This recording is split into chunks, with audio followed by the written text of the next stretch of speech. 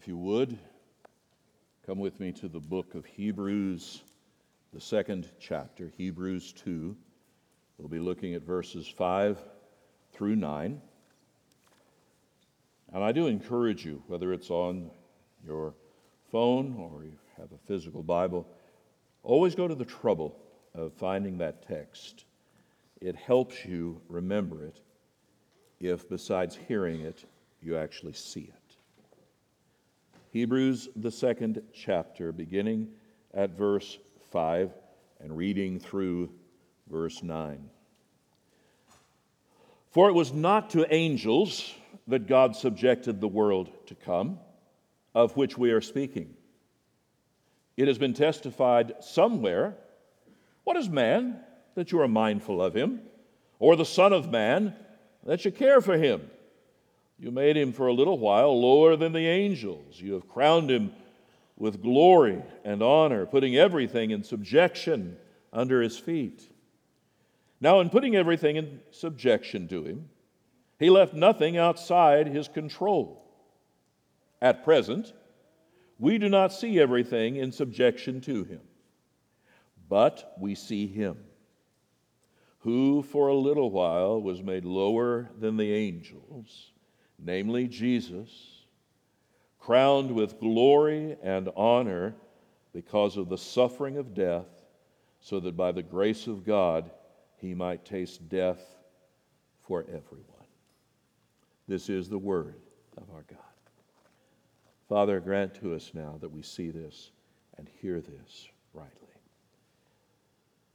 May Christ be exalted and may we be humbled. Do for us, Father, what you have promised to do. In Jesus' name, amen. The matter of living in this world is always something of a challenge. Far too often, I think we go through life without any thought, and I think that shows up a great deal. And if you will, some of the apparent contradictions as we live. The joyful anticipation of infants, the sorrow of death. Just this week, our member Harry Mathias passed away. You think of, pray for his family, pray for Diana. She's been hospitalized herself last night. And part of the privilege, if you will, of being a shepherd, a pastor, is you see both ends of this spectrum. There have been times I've gone to the hospital to visit somebody that's dying, and in the same hospital go down to meet a new infant. And then we look at humanity, and we're not exactly sure what to make of humans. Are we noble or ignoble? Recently, I read about a fellow traveling on the LA Metro subway, and he observed a woman in a wheelchair, and of course she's in the center of the car. That's where her chair has to be. And he said, I watched 3 separate young men, all tatted up with gang tattoos, without her saying a word, take turns holding her wheelchair so it didn't move around on her. And his commentary after that was, my faith in humanity is restored. Well, I think that's a grand thing, but I think it's probably a little more sentimental than real. Because we also read about human beings who traffic in other human beings. There's this extraordinary range from glorious nobility to a horrid depravity. How can this be? What is going on with us? We know a number of our childhood stories in which a prince or princess has their true identity hidden or unknown. Often they are supplanted by some wicked counselor or official. They're often reduced to poverty and obscurity. Hopefully, if it's a happy ending, the dethroned find their way to the throne. In Lewis's Lion, the Witch, and the Wardrobe, children enter Narnia through a wardrobe. Many of you have read the story. But by the end of the book, they have become kings and queens in Narnia because they serve Aslan, the Christ figure, who rules. Now, the stories actually have a basis in ultimate reality. We are not all we are supposed to be. G.K. Chesterton, far smarter than me, said it this way: whatever is or is not true about men, this one thing is certain: man is not what he was meant to be. Now, as we read this text this morning, the writer had just before this, in the first 4 verses, if you will, afflicted the comfortable. He warns about the dangers of neglecting this great salvation. But then, in these verses, it's like he offers us comfort in our affliction. So let me ask the question another way. Have you ever felt insignificant? You don't matter? Now, some of you are a bit full of yourselves and you don't even know what to do with what I just asked. And some of you are saying, that's my mantra. That's all I live by. I'm hopeless, I'm helpless, I'm nothing. I'm hopeless, I'm helpless, I'm nothing. I'm hopeless, I'm helpless, I'm nothing. I'll let you know a little hint. That's not humility. That's pride masquerading as humility.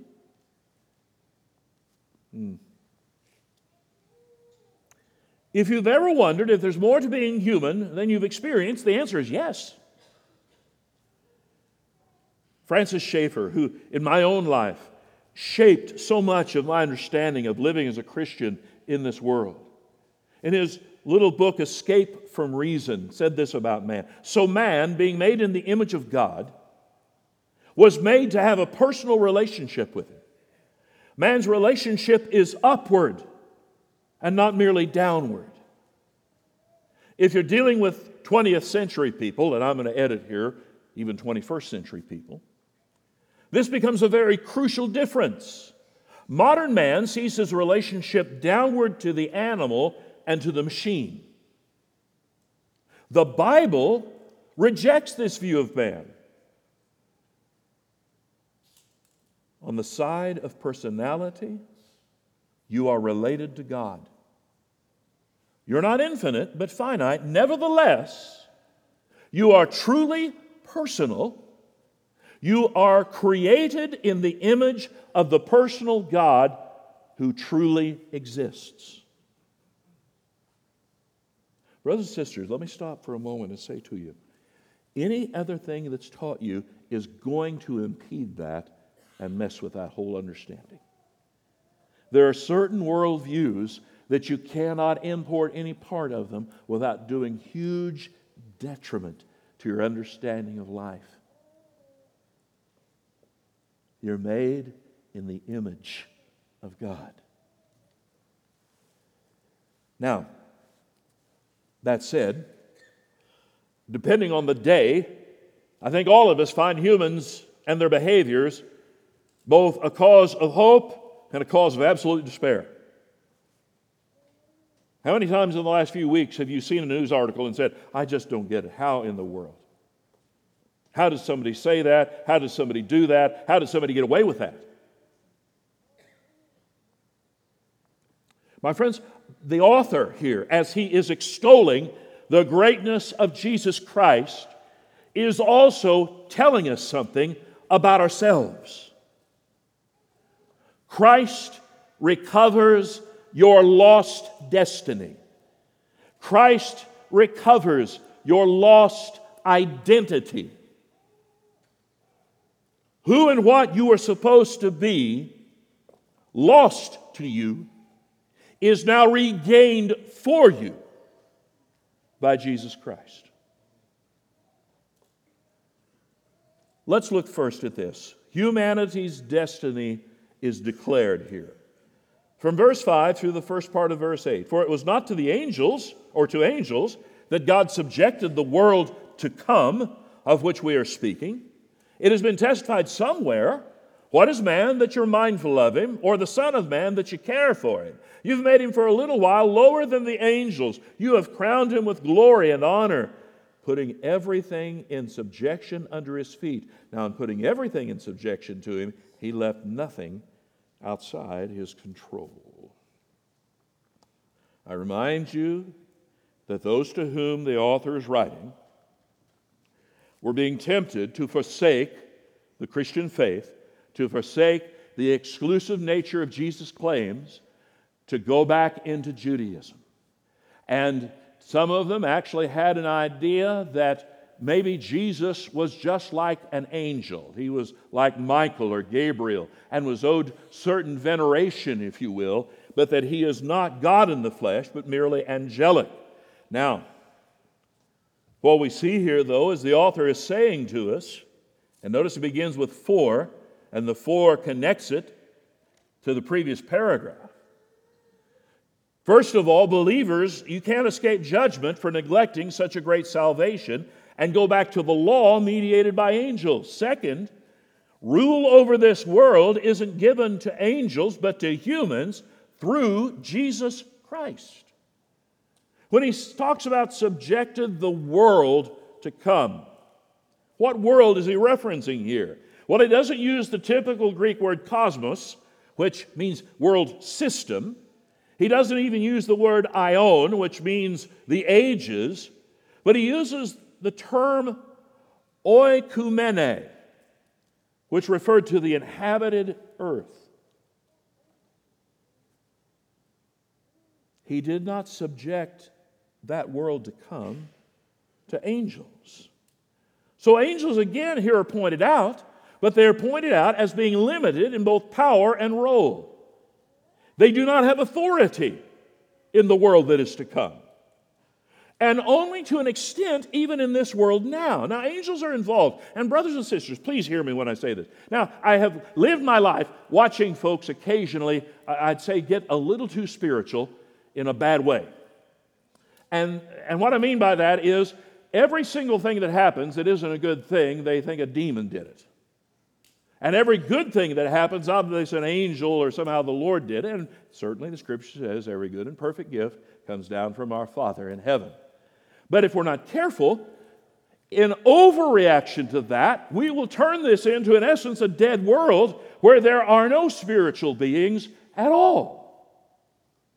Angels are engaged in this world. Satan is even called the prince of this world. In Daniel, you have the reference to Daniel fasting and praying and waiting for an answer. And the angel that comes to him talks about a battle that he engaged. And the battle was with an angel that was over a nation. Even in Ephesians 6.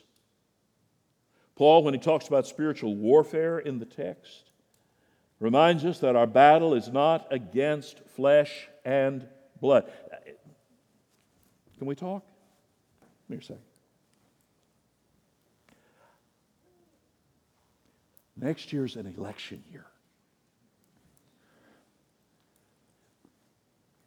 I'm not saying it doesn't matter, but brothers and sisters, if we don't actually affirm, believe, and live like this, that the problem is not flesh and blood, the problem, principalities, powers of darkness in this world.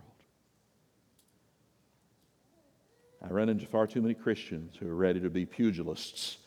They're ready to go to fisticuffs over elections and worldly powers. And I'm just here to tell you, my friends, if you're not very, very careful, you'll land in a place the Lord never intended for you to land.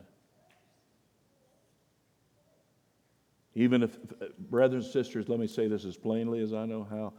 I think even if we won several elections for the sake of morality and righteousness in years coming, it would not necessarily change ultimate directions.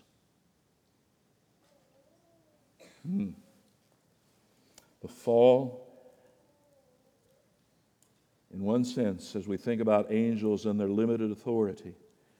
I heard a brother theorize about this. One brother thinks that part of Satan's motivation in tempting Adam and Eve was that he knew the Lord intended to exalt these creatures of clay to a place above him. And he was going to destroy that possibility. So, what's humanity's position and purpose? Now, the writer, it's intriguing, is it not? He says it's written somewhere. Well, can I let you in on something here? I don't think it's because he didn't know David wrote it. I think he's trying to say to you, this is the Lord's word. He wanted them to understand it's really God who wrote these words and is fulfilling them. This is all from the 8th Psalm. If you look at Psalm 8, verse 4, what is man that you're mindful of him, and the son of man that you care for him? Yet you've made him a little lower than the heavenly beings and crowned him with glory and honor. You've given him dominion over the works of your hands. You've put all things under his feet. The psalmist at the first verse speaks of the Lord, the greatness of God. O Lord, our Lord, how majestic is your name in all the earth. You set your glory above the heavens. When I look at the heavens, the work of your fingers, the moon and the stars, which you've set in place. And in that 8th Psalm, what a glorious thing. First, the vision of Almighty God, exalted above all. And then looking at humanity and saying, you made us a little lower than the angels, that we should ultimately be exalted. My brothers and sisters, have you considered the vastness of the universe?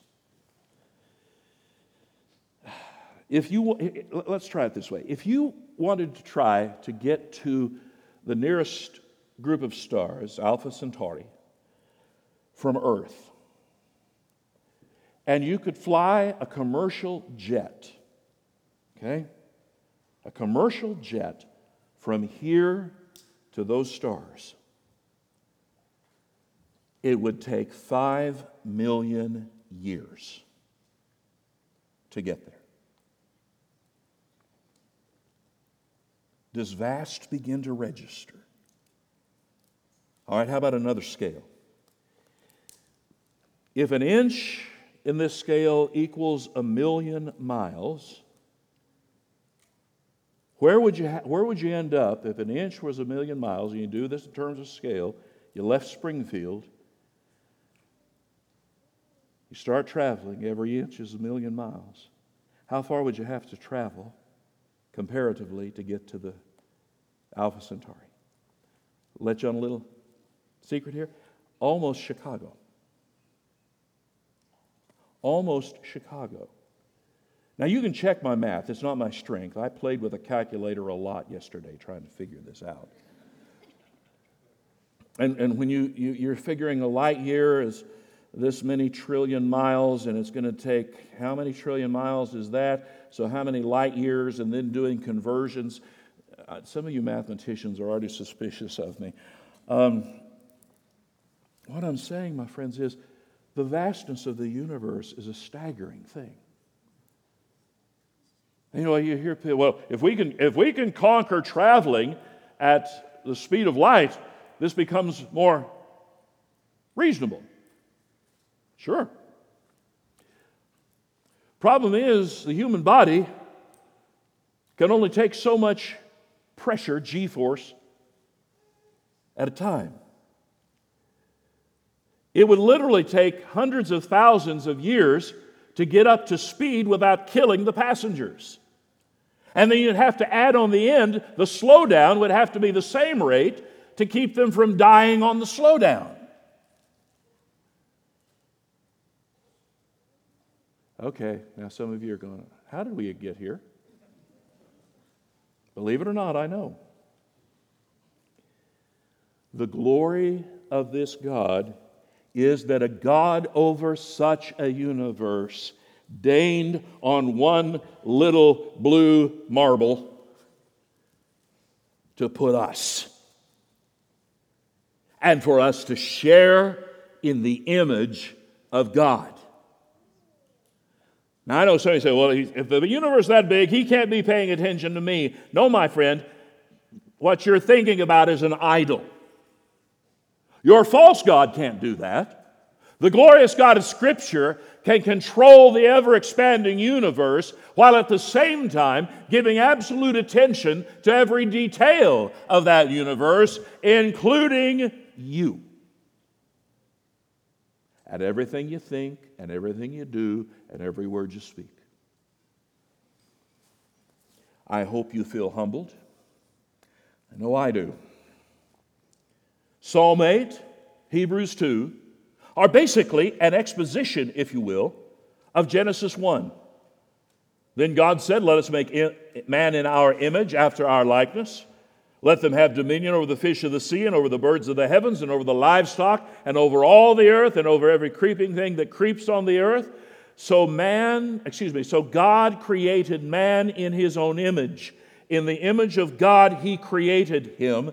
Male and female he created them. And God blessed them, and God said, be fruitful and multiply, and fill the earth and subdue it, and have dominion over the fish of the sea, the birds of the heavens, over every living thing that moves on the earth. What do we take from this? Man is made in the image of God and made to rule. The cultural mandate established. Submit, bring the planet into submission. Man is for a little while lower in power than angels, but he's ultimately be crowned with glory as he fulfills his purpose. The Lord has a destiny for mankind. Right, while now lower than the angels, it's a temporary condition. But if this is the declared destiny, why aren't we fulfilling it? Single sentence, end of verse 8. Humanity's destiny delayed. At present, we do not yet see everything in subjection to it. Though everything is subject to man, we don't see everything subjected, and the reason is the fall. Sin enters the world, through it death through sin. Death passes upon all men, for all have sinned. We hide from the very Creator who made us. We run from Him out of fear. We seek autonomy, that we run our own lives, and nobody's going to tell us what to do or how we should live. John MacArthur, because all mankind fell in Adam, because he lost his kingdom and his crown, we do not see the earth subject to man. Man fell to the bottom, and the earth, under the evil one, now rules man. But you see, this talks to us as well about the future. We know that rather than ruling, humanity has basically abused the world. We can't even rule ourselves. But it's a reminder to us that the gospel comes with not just individual redemption. It does do that. If you're not a Christian, if you turn to the Lord and say, I repent of my sin, I trust in Christ alone for my salvation, He will save you. That is real. But the redemption that we have is larger than that. Romans 8, verse 18, I consider the sufferings of this present time are not worth comparing with the glory that's to be revealed to us. For the creation wails with eager longing for the revealing of the sons of God. For the creation was subjected to futility. Not willingly, that is, the creation didn't want this, but because of Him who subjected it, in hope that the creation itself would be set free from its bondage to corruption and obtain the freedom of the glory of the children of God. We know the whole creation's been groaning together in the pains of childbirth until now. And not only the creation, but we ourselves, who have the first fruits of the Spirit, groan inwardly as we wait eagerly for our adoption as sons.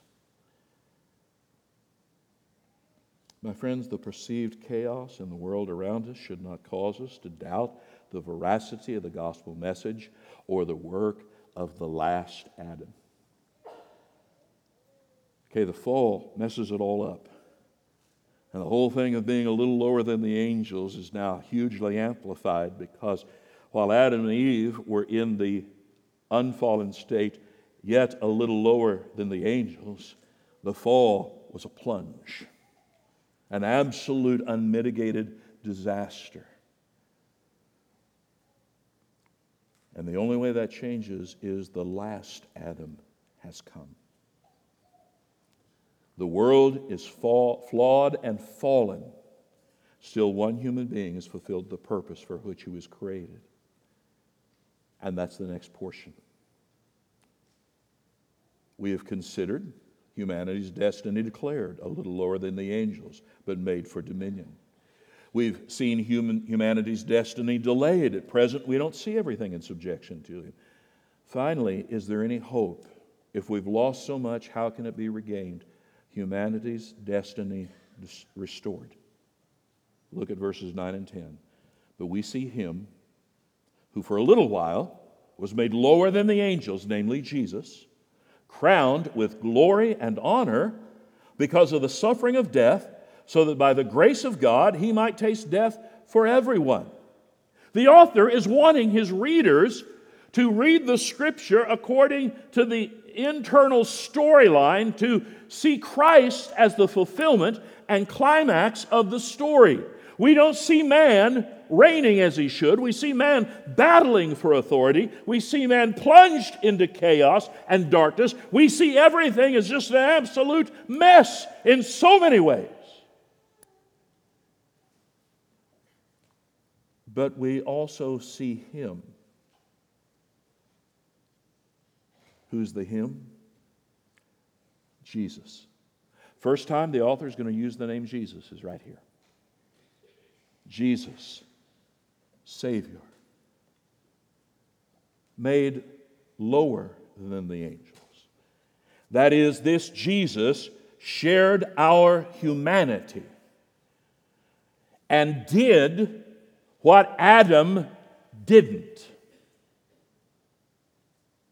1 Corinthians 15, verse 45. Thus it is written, the first man, Adam, became a living being. The last Adam became a life-giving spirit. But it's not the spiritual that's first, but the natural and then the spiritual. The first man was from the earth, a man of dust. The second man is from heaven.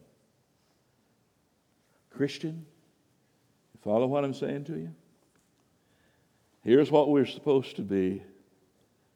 Here's what we turned into, and here's how we get back. And you get back only through seeing him. This Jesus, crowned with glory and honor. How is it that he is crowned with glory and honor? Because of the suffering of death. Christ is now reigning. He is already in authority. He is already exalted. We should honor the coronation of the last Adam. Oh, Christian, hear me when I say this. Don't think there's a day coming when Jesus shall reign. Yes, but Jesus reigns right now. Well, look at all the bad stuff. He reigns. And he reigns until he puts all of his enemies as a footstool under his feet. And that first is us. You are an enemy. And he not only captured you, he changed you. So that you're no longer an enemy. In fact, you're part of the family. You get in on the inheritance. This is glorious hope, but it comes because of his suffering. First the cross, then the crown. First the suffering, then the glory. So that by the grace of God he might taste death for everyone. It is God who takes the initiative. Christ is our substitute. Christ then restores us. Now, folks, I don't know what to tell you if you think about the future. You say, well, so what's life going to be like in heaven or on a new earth? What's it going to be like? And here's what I can tell you. Not much. Little.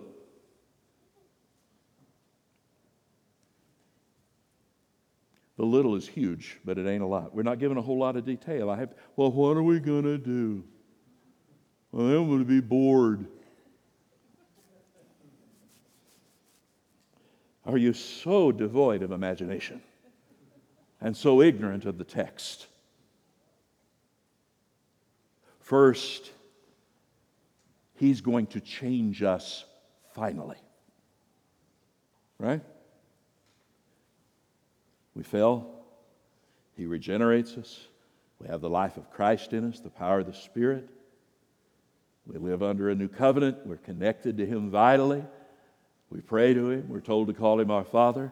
But you see, folks, when glorification happens, here's the best part of glorification.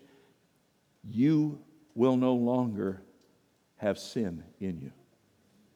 And you will no longer be a selfish jerk. And some of you excel at that.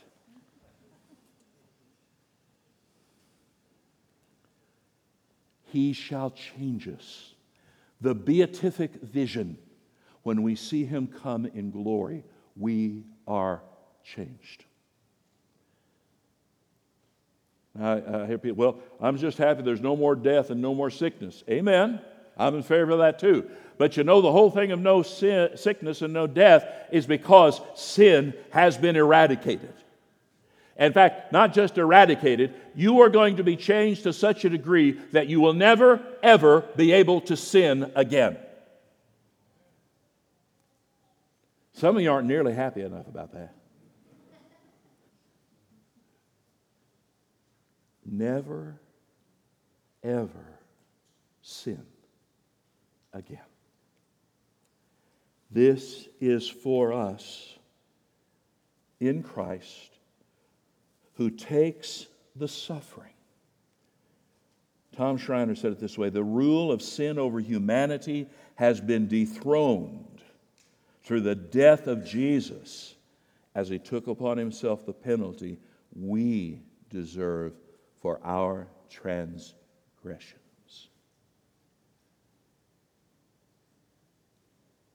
Folks, do you understand what this ought to do for us and to us? Every one of these people you run into, and boy, they're everywhere, aren't they?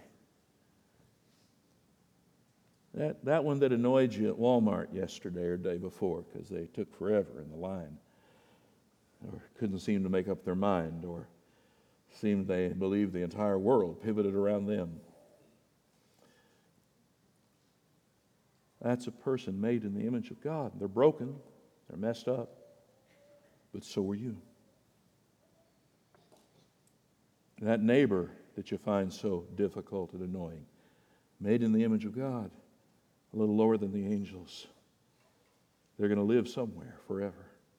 Where shall that be? Shall it be everlasting death? Conscious torment? Or shall it be in the kingdom? Those children whom you love so dearly, who also make you crazy. Image bearers. That spouse who was wonderful for a while. And I know you say, well, they're still wonderful. A lot more messed up than I thought they were, but they're still wonderful.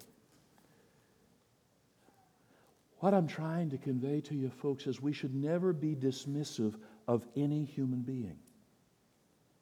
Of all people that ought to get this right, it ought to be us. They may be messed up. They may be a traveling sideshow of a mess. But shall we bring to them the hope of their destiny restored? Let me read from Schaeffer again. Human beings are wonderful because they're made in God's image. Schreiner goes on to say, in a world where human life is cheap and is often discarded casually or destroyed brutally, the author of Hebrews reminds us that human beings are the crown of creation. And see, brothers and sisters, this does impact how we work in this world. It's why tears at our souls and our hearts that somebody could just callously destroy an infant in utero or post-birth. But it also ought to break our hearts that young people have so little guidance and so little hope that they will casually take firearms and kill one another. It ought to stun us that war happens. We hear an individual has died, and that's a tragedy. We hear that 100,000 have died, and it's a statistic. We just can't wrap our head around it. Folks, it ought to grieve us, but the grief also should come with this glorious joy. There is answers for this. There's an answer. His name is Jesus. Believe in Him.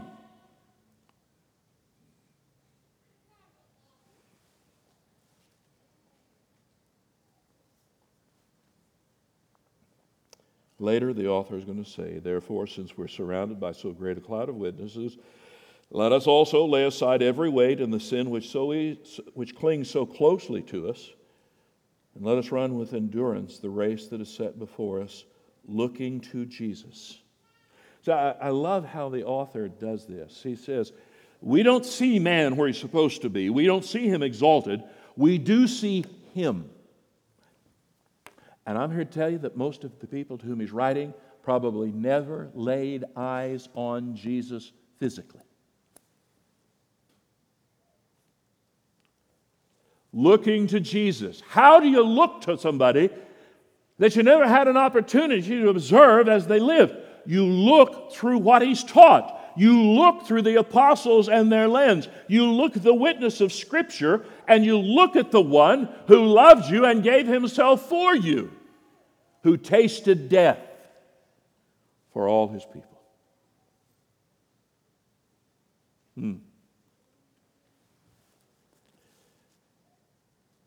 So, my friend, have you submitted to the King?